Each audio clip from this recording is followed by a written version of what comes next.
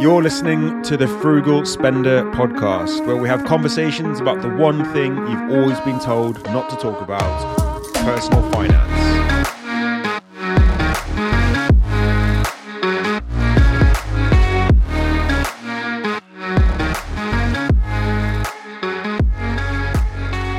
Hey guys, and welcome back to the Frugal Spender podcast. This is episode number 13, and along the themes of bad luck, if you're superstitious of course, is today's subject. And today I'm going to be walking you through 5 financial regrets or mistakes that I made in my 20s. 5 things that I believe I did wrong and some of the lessons that I learned from them, so hopefully regardless of your age, you can take something away from it that would prevent you from doing the same thing. Or you may already be doing one or more of those things, and at the very least, hopefully this episode will give you some food for thought. So I'm 33 now, which is pretty gross to say out loud. Despite still feeling like I'm in my 20s, it's safe to say it's becoming increasingly uncool for me to go to a nightclub. And I know this because I just got back from my stag do in Edinburgh, and before you ask, yes, I did wear a kilt, and no, I didn't wear underwear. Well, there's an intro to the podcast you weren't expecting, so speaking of regrets, let's get into the 5 financial mistakes from my 20s. The first mistake I made may be the most controversial change that we made in our household finances, and that is that we financed cars. Up until the beginning of 2020, my fiance and I leased cars because we convinced ourselves it was the best option. Not just because we got a nicer car, but we convinced ourselves that financially it was a better choice than buying second-hand, because, you know, car repairs and stuff. And clearly, like many people, we rationalised buying a car we couldn't afford on finance so that we could have a nice car, but obviously we weren't better off financially as a result. And this is a trap that I think so many people fall into, one that for most people starts or stems from keeping up with the Joneses, and then later evolves into the same sort of thinking that I had, which is that you're actually better off buying a brand new car. Well played, car salesman, well played. The truth is, car finance companies and big dealerships are there for one reason and one reason only: to make profit. Shocking, I know. We weren't even big car people, yet we were forking out nearly £300 a month for the privilege of just having a new car. £3,600 a year that we could be putting to better use, whether it's putting money aside to upgrade our car in cash, which we do now, or put money towards other things like holidays and other fun stuff. And for us, there were 2 issues that we came across. Firstly, we needed to get out of our lease, and luckily the term that we had was coming to an end, but we still needed to fork out some money to ensure that the car was in the required condition to hand it back to the dealership.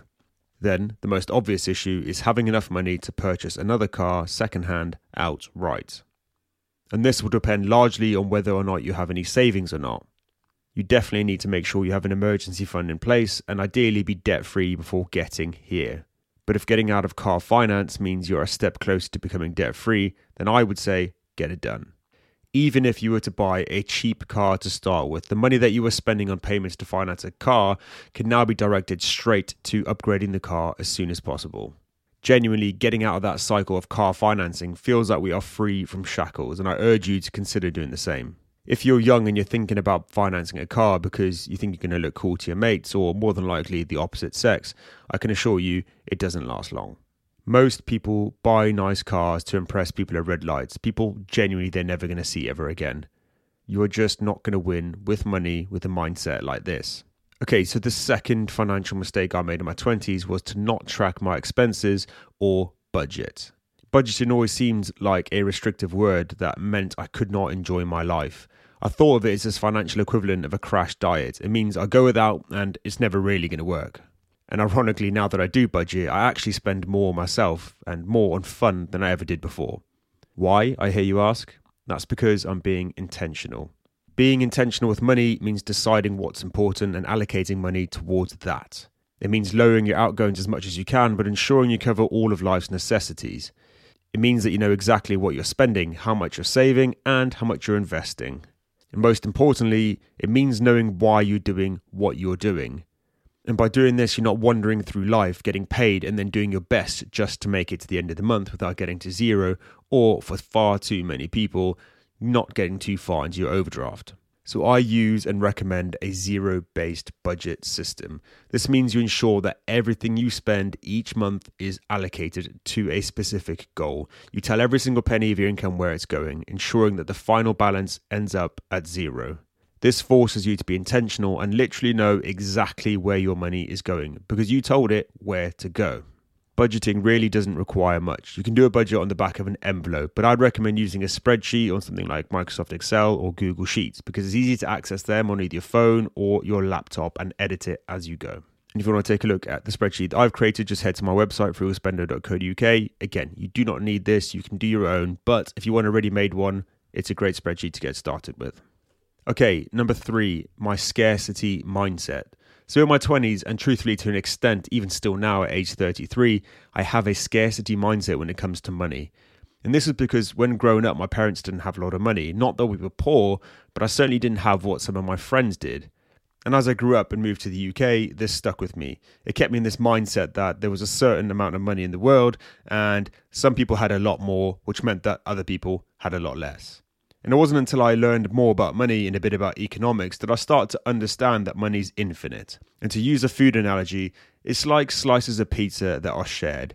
There are actually infinite pizzas. There's not just one pizza that's shared between the world.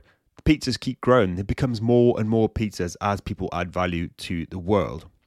And the truth is, as flawed as many people think capitalism is, it at least allows absolutely anybody to make money by adding value to others, whether that's in your 9-to-5 or your own business or a side hustle. For me, along with this mindset came a mental cap to my income, a glass ceiling that I thought I could earn. Completely invisible to others, but a very real feeling to me. Whatever I earned at any point in my 20s felt like it's what I deserved. Regardless of how hard I worked, I just know that I couldn't increase it. I accepted genuinely that money was just something I was never going to have. Friends and family that had money were obviously doing something I was not capable of because, they earned more than me. They must have something different in their DNA, which obviously isn't true. Now, I'm not one to believe in woo-woo, but when it comes to the scarcity mindset, convincing yourself that there's no limit to what you can earn is the first step to actually making more money. You need to believe that you're worth more and that you can do it, and you're just going to be more likely to do it if you start there. If you want to go deeper into the subject, and I recommend you do, there's a good book that explains this in great depth called The Scarcity Mindset, Why Having Too Little Means So Much by Elder Shafir and Sendil Mulan-Hatton. That's easy for you to say.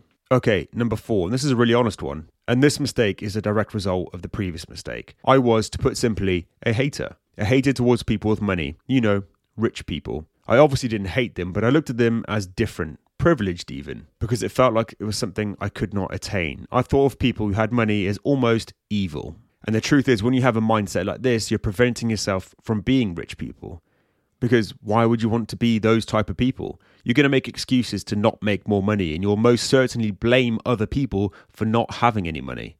This victim mindset is definitely what I had. The only thing that broke me out of this cycle was knowledge. I read as much as I could about personal finance and absorbed as much content on YouTube or blogs or anything I could get my hands on. This mindset is not exclusive to people in their 20s. I talk to people now pretty much on a daily basis that blame everybody else for their financial position other than themselves. Now, I am not saying that people don't end up in dire situations as a result of circumstances that aren't in their control, because that obviously is not the case. What I think everybody should and must do is be in the mindset of how to break free of that situation. This, in my opinion, can only be done with good information. And if this mindset resonates with you, I'd recommend starting with 2 books, The Richest Man in Babylon by George S. Clason and The Total Money Makeover by Dave Ramsey. These books genuinely kickstarted my passion for personal finance, and I think they could do the same for you. And number 5, this is a mistake that I've already touched on already, and this is not reading or actively learning about money and personal finance.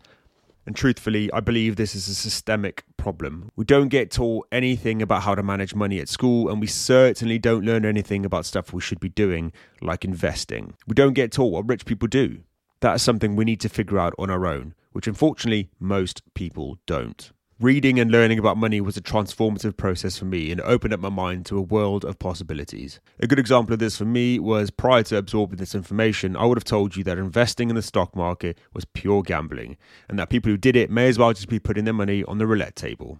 And now I spend a lot of time explaining to people what an index fund is and why investing in them is something they need to be doing for their future. The reason why one of these points isn't titled Not Investing is because reading and learning about money was the catalyst for me getting to investing in the first place. For me, it's like a natural progression. Once you've learned how to manage what you already have, you will then learn how to grow your money for the future. And there you have it. There's the 5 mistakes from my 20s. And I would say that if I could turn back time, turn back the clock and go back, I'd change it in a heartbeat. But I don't think I would, because I don't think I'd be where I am now had I not got myself into a poor situation. If I'd always just coasted and, just got on with things and been okay, I don't think I would have had the fire underneath me to learn what I've learned and, try and help people the way I am today. Guys, thank you so much for listening to the podcast. I really appreciate it. If you haven't already subscribed to the podcast and you want to support what I'm doing, please go ahead and subscribe and leave a review too if you're getting any value out of the things I talk about. So I've been creating content about personal finance for about 1.5 years now.